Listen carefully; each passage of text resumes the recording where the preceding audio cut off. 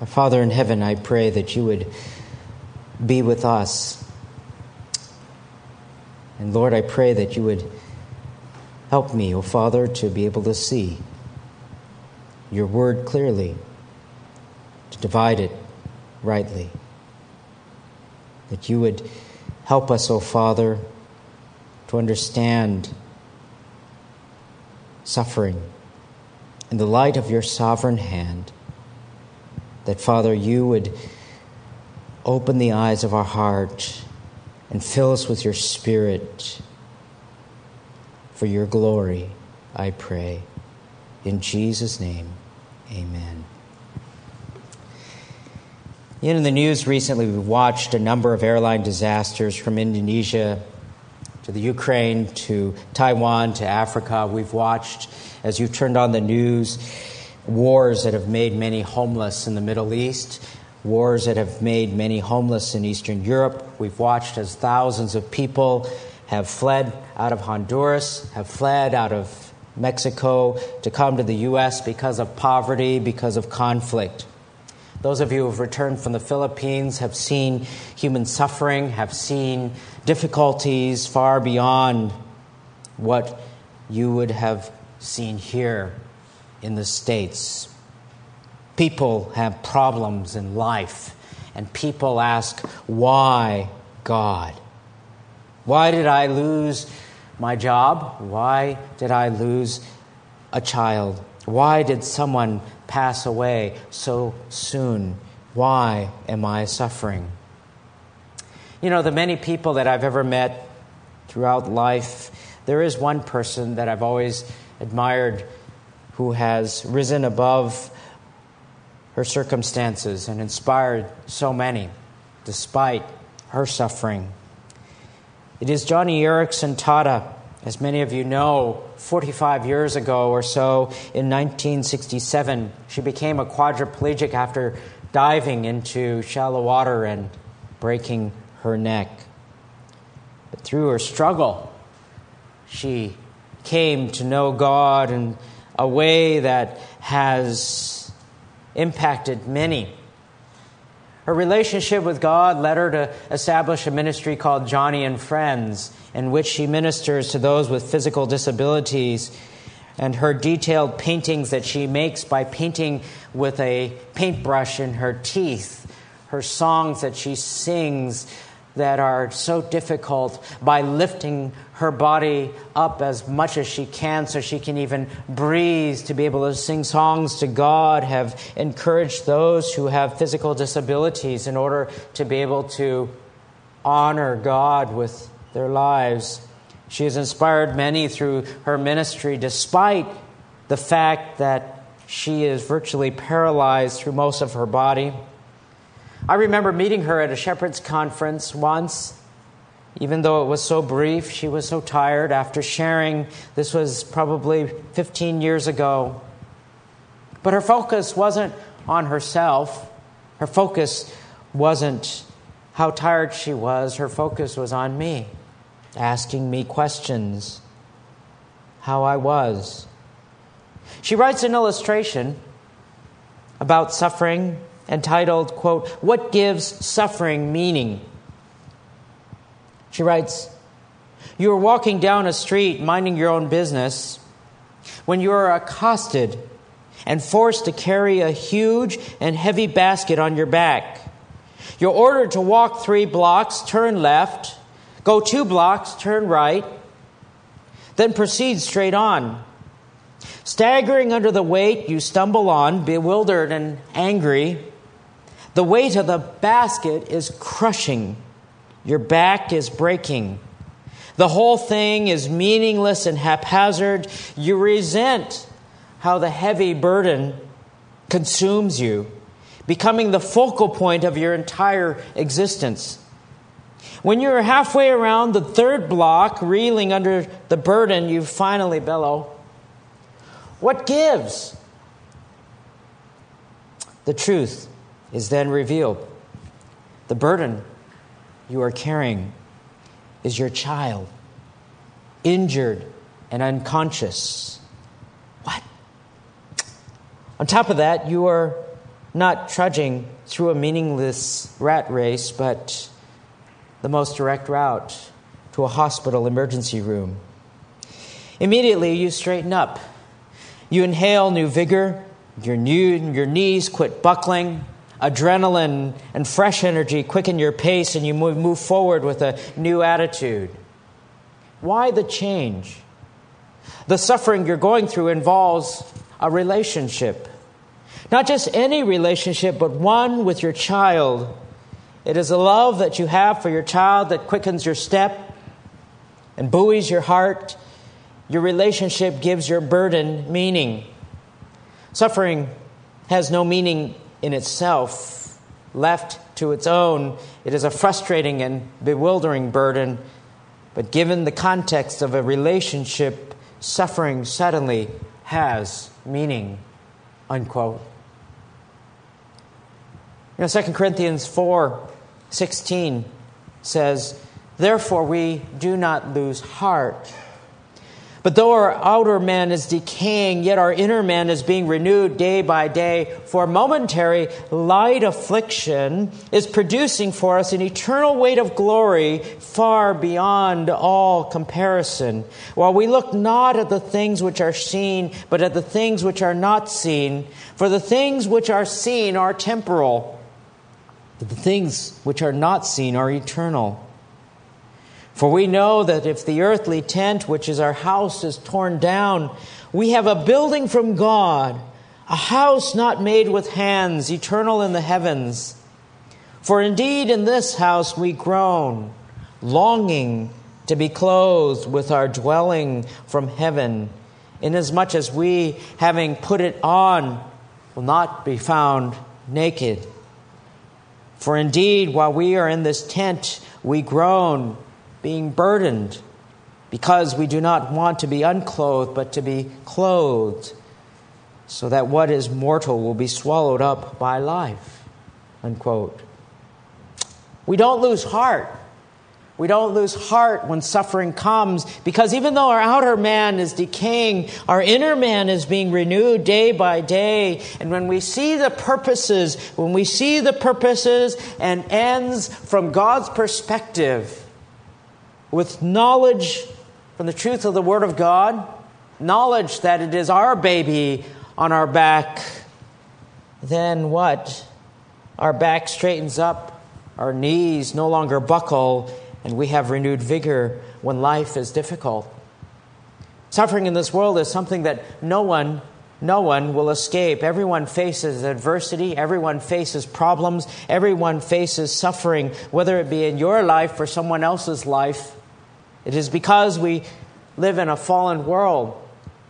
Because the life that we have here, there is war, there is disease, there are political problems, there are conflicts with friends, conflicts in families, there are conflicts with relatives and parents and teachers, conflicts within the church, financial difficulties, educational disappointments, tragedies from natural disasters, persecution because of one's faith, and all sorts of issues related to life that bring suffering, some that are built into the fabric of the consequences of sin, while others are because they are for purposes unbeknownst to us. Suffering, especially physical suffering in this world, can often make us question and ask, why does God allow things like this, suffering? Why does God allow it to happen to good people? It's not an uncommon question. Why does God allow good people to suffer? The question, though, presumes a number of things. The question presumes that there are good people, i.e. good in the eyes of God, that have a deserving life, that deserve to be blessed, to deserve to be happy, to deserve to have a good life, an easy life, as if God owes us something. We're inclined to believe that God owes us something. We come many times with the sense of entitlement that says, you know what, I deserve I deserve to be blessed. I haven't committed any major crimes. I haven't done anything that is majorly wrong in our eyes.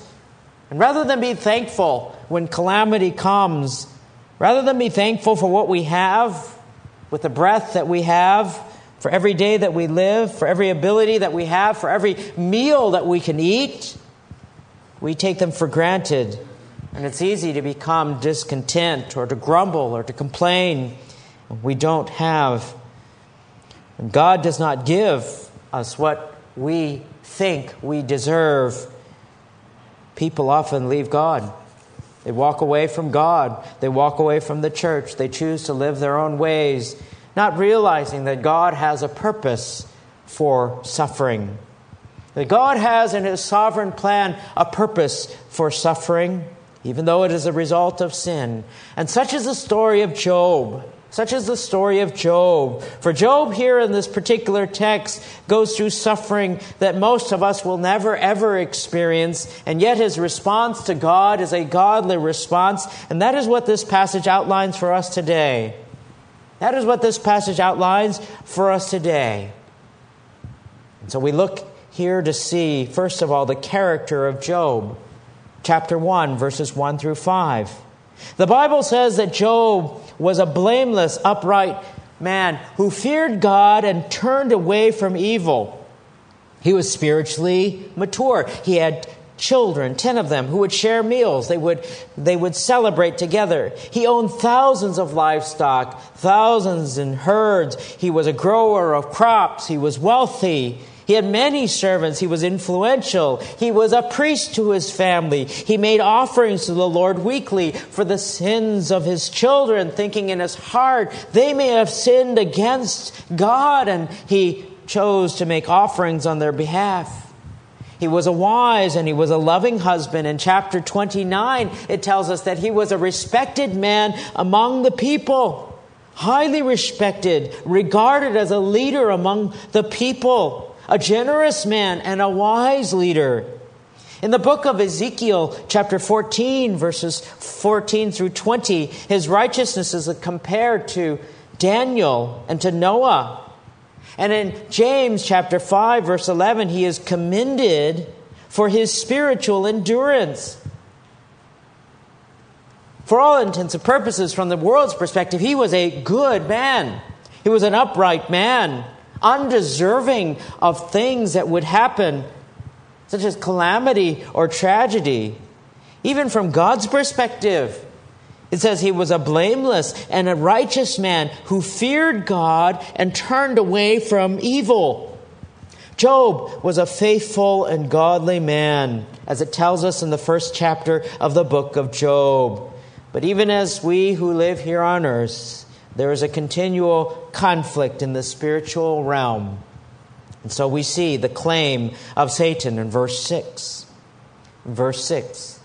The scriptures tell us, now there was a day when the sons of God came to present themselves before the Lord, and Satan also came among them.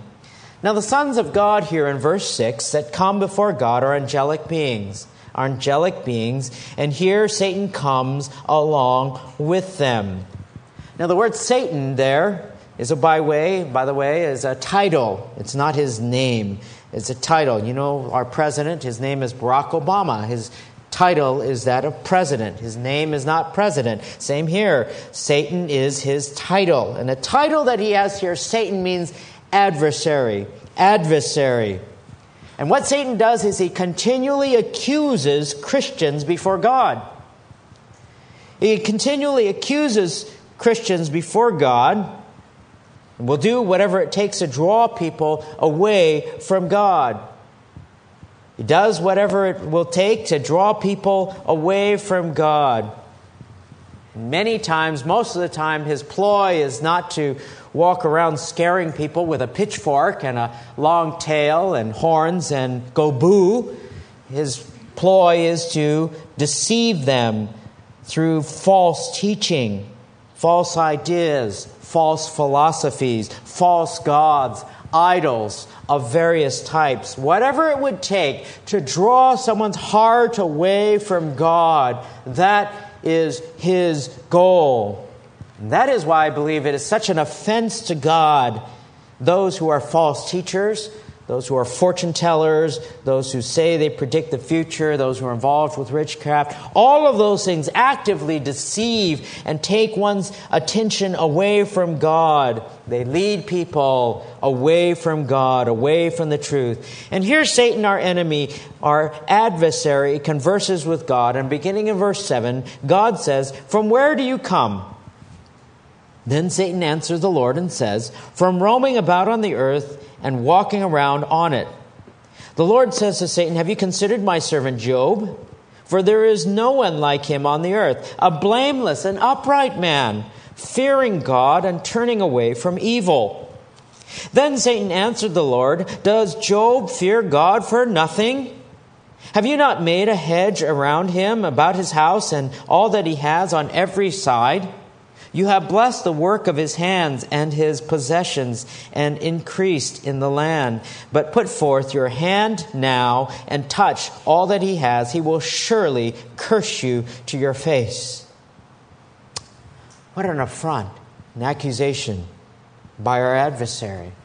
Our adversary by Satan, his accusation is simple. The only reason why believers follow you, God, is because of what they receive from you.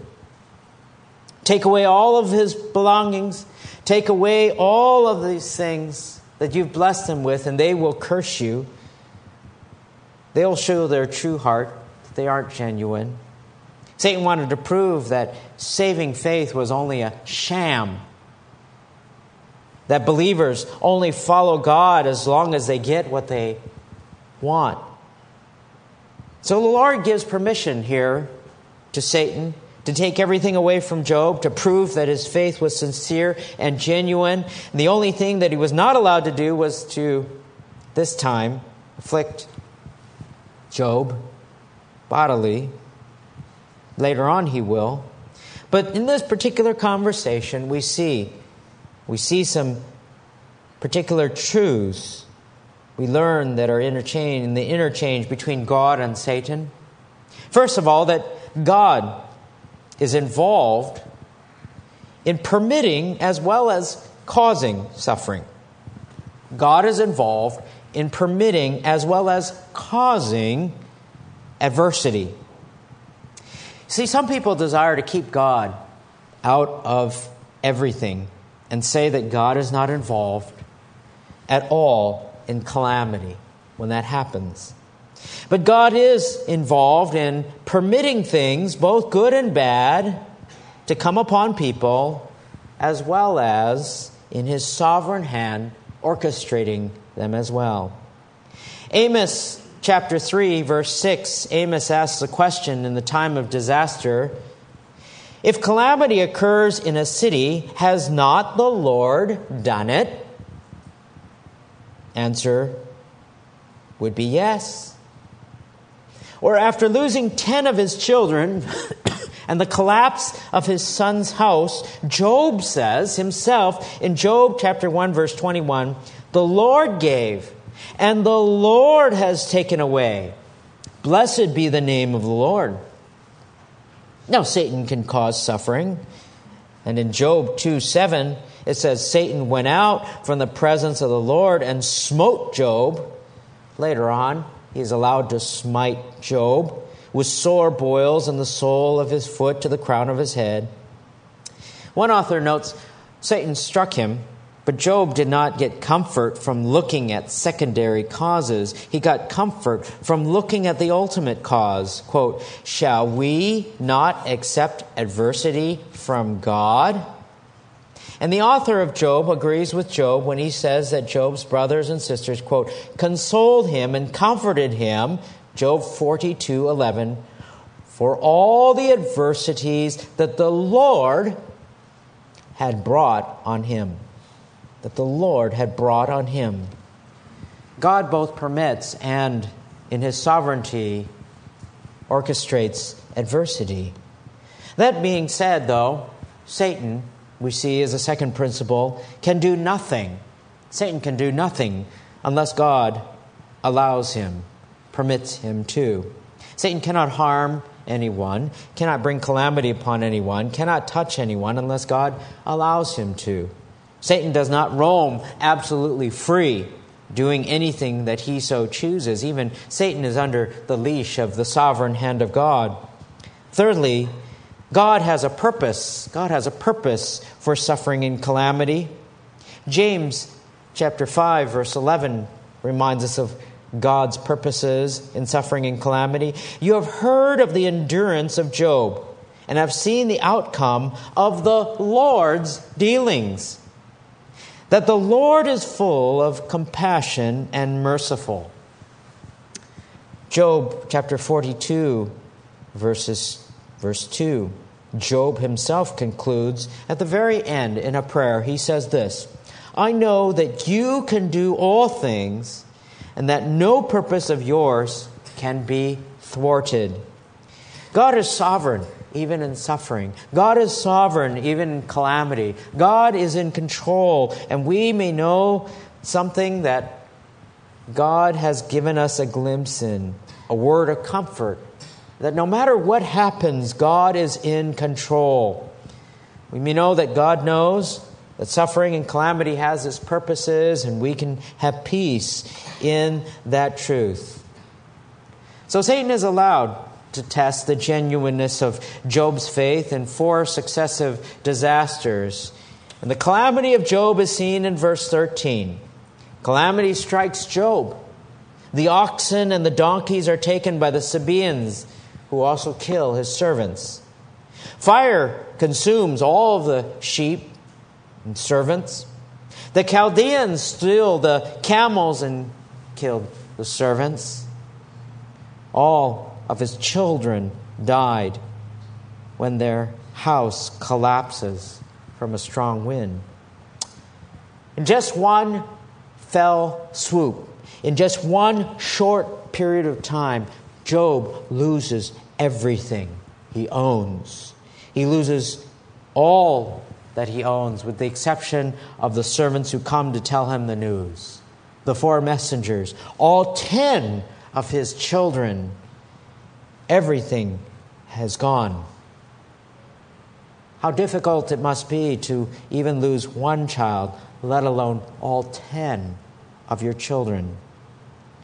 But life is frail, isn't it? Life is frail.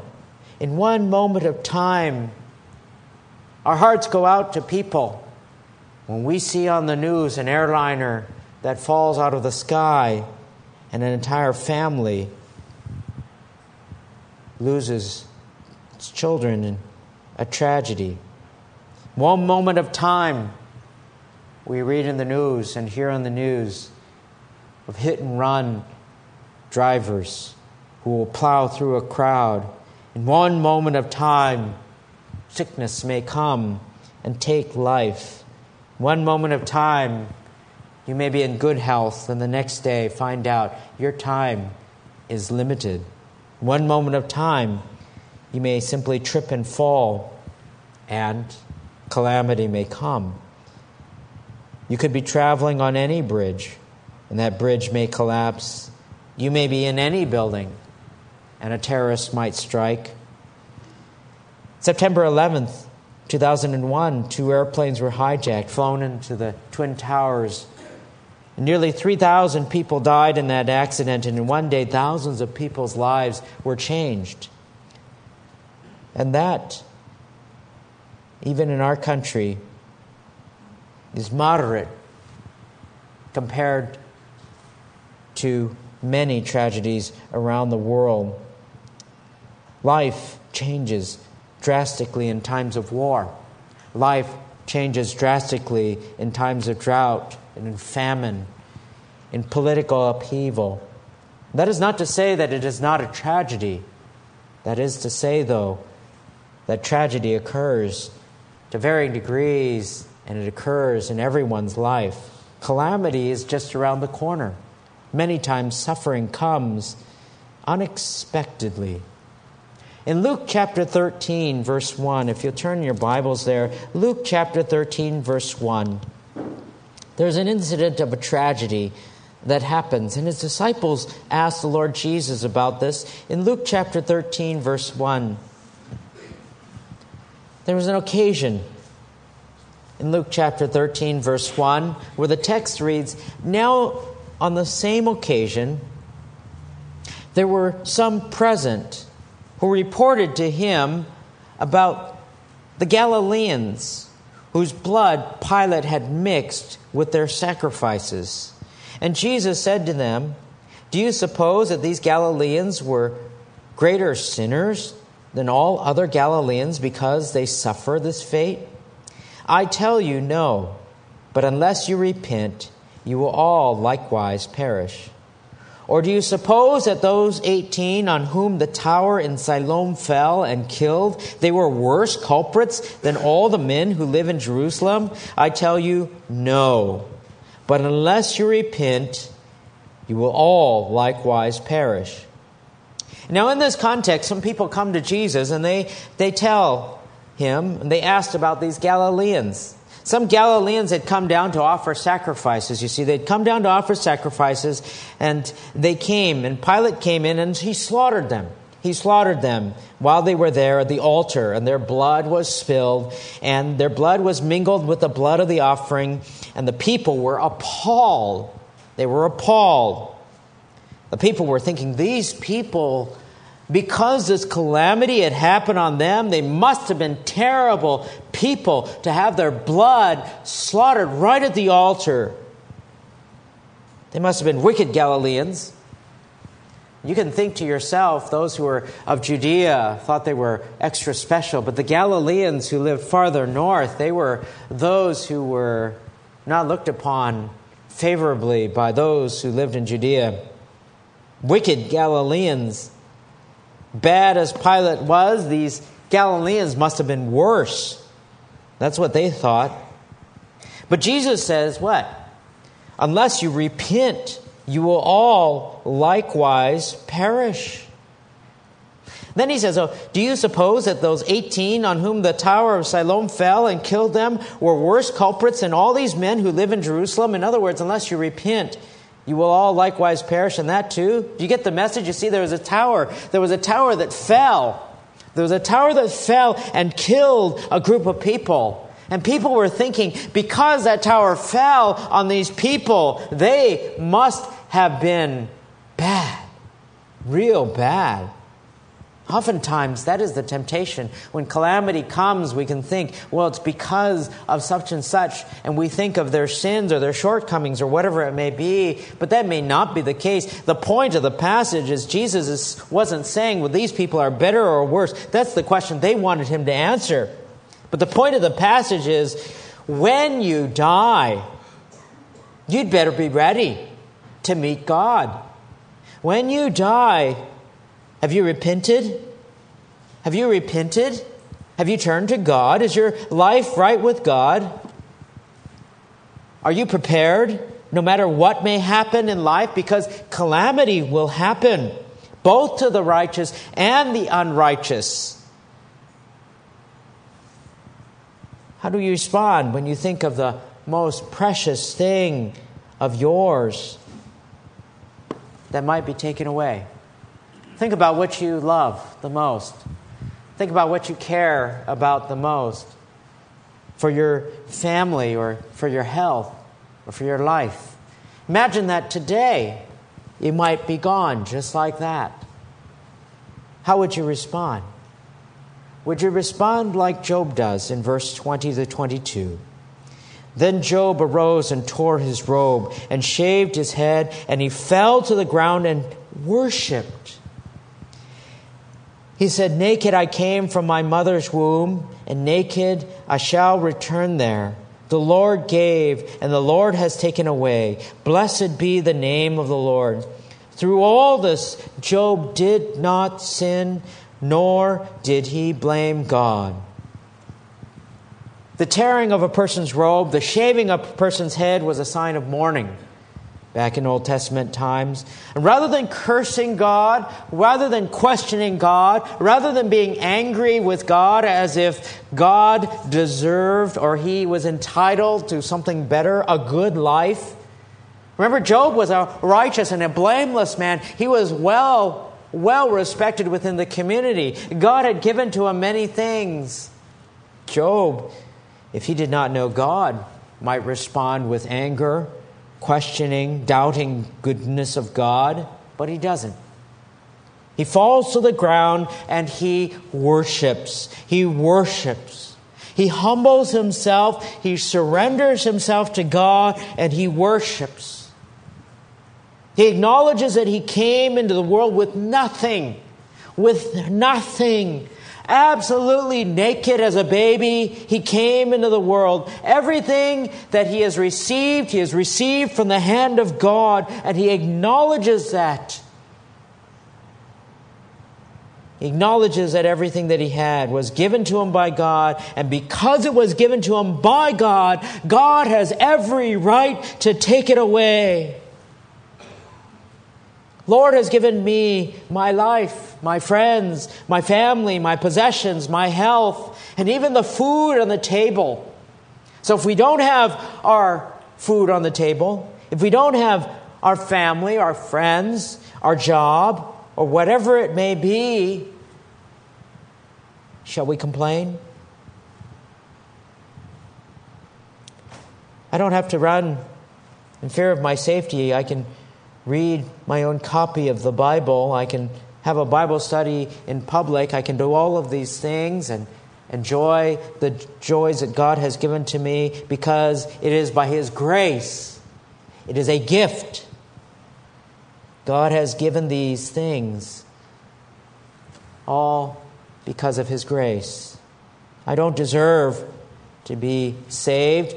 I don't deserve to have things that I have. I don't deserve to enjoy the comforts of life. And so when God decides to take something away, we remember that it is a gift for a time. And the Bible says that through all of this, Job did not sin, nor did he blame God. The character of Job and the genuineness of his salvation shines through, and he worships. He worships God. Does not blame God, but he accepts what comes from the hand of God. God doesn't owe you and I anything except for those things which are promised to us in His Word, based upon the character of God Himself.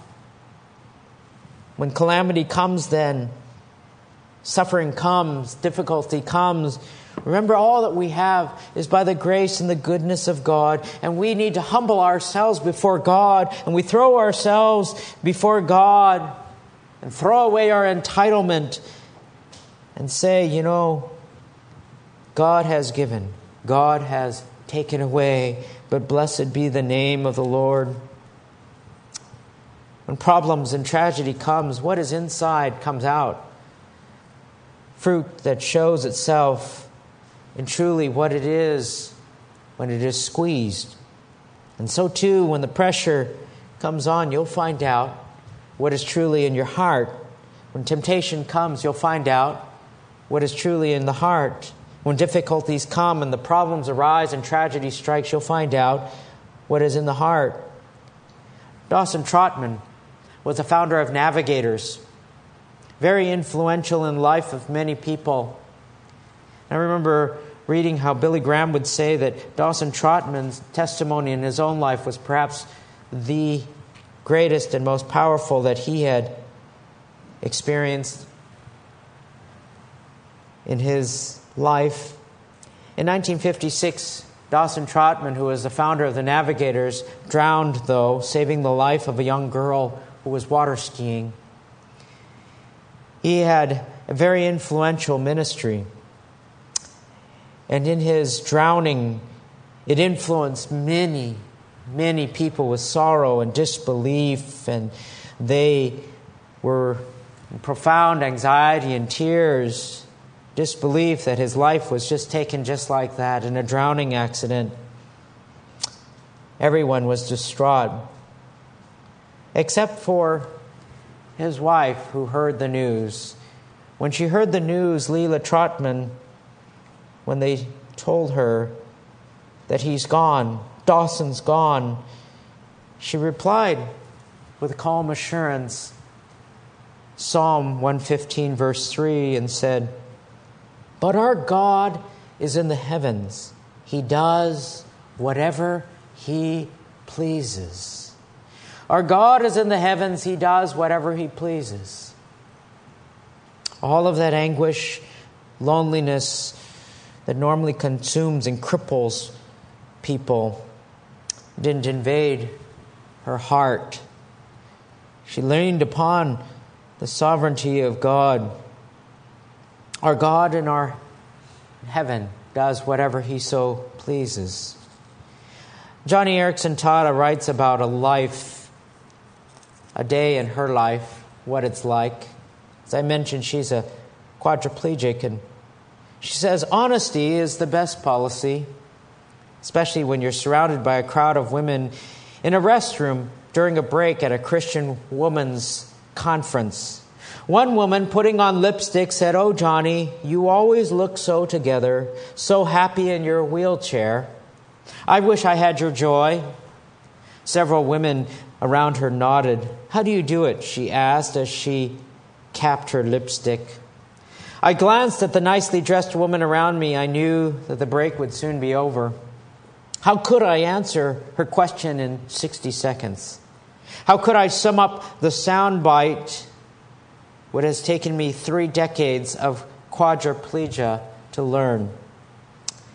'I don't do it,' I said.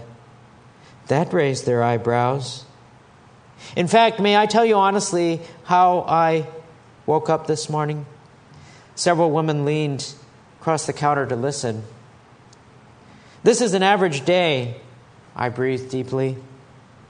'After my husband Ken leaves for work at 6 a.m., I'm alone until I hear the front door open at 7 a.m. That's when a friend arrives to get me up. While I listen to her make coffee, I pray, oh, Lord, my friend will soon give me a bath, get me dressed, sit me on my chair, brush my hair and my teeth, and send me out the door. I don't have the strength to face this routine one more time. I have no resources. I don't have a smile to take into the day, but you do. May I have yours? God, I need you desperately.' Looking at their expressions, I could tell that underneath the makeup and the jewelry, they too were carrying burdens. They were weary. Their hearts were bruised and numb, and they were curious to know more. 'So what happens when your friend comes through the bedroom door?' one of them asks. I turned my head toward her and give her a smile sent straight from heaven. It's not mine, it's God's. And so, I said, gesturing to my paralyzed legs, whatever joy you see today was hard won this morning. The women in the restroom were silent. And it's the only way to live. It's the Christian way to live. The break was over. It was time to move on. The evening, many of them went home with weary bodies, swollen ankles, and sore feet to face broken garbage disposals and indifferent husbands and rebellious children.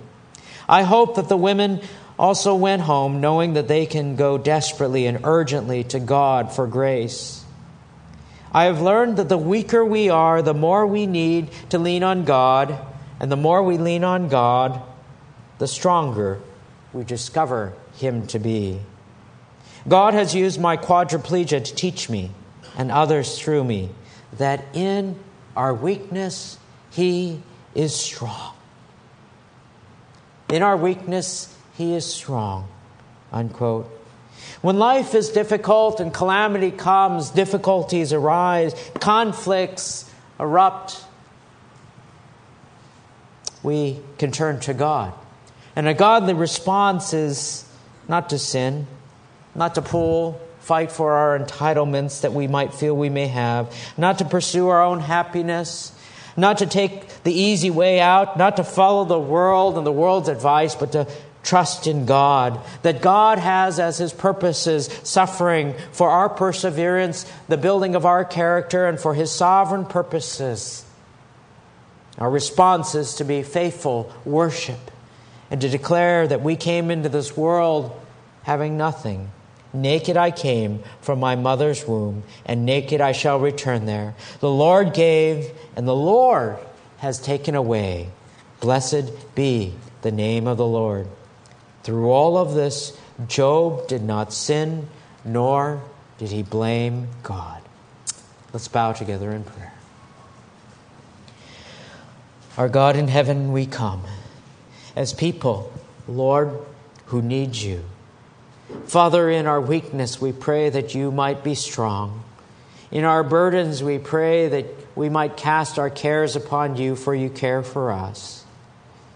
In our shortcomings, O God, may you use them to glorify yourself, that you might be the one who shines, that you might be the one who can use a frail vessel like ours to bring honor and glory and to shine in a way that we would never be able to.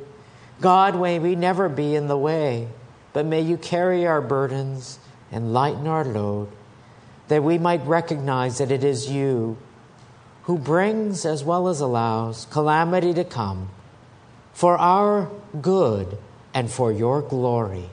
And may you be forever honored. In Jesus' name, amen.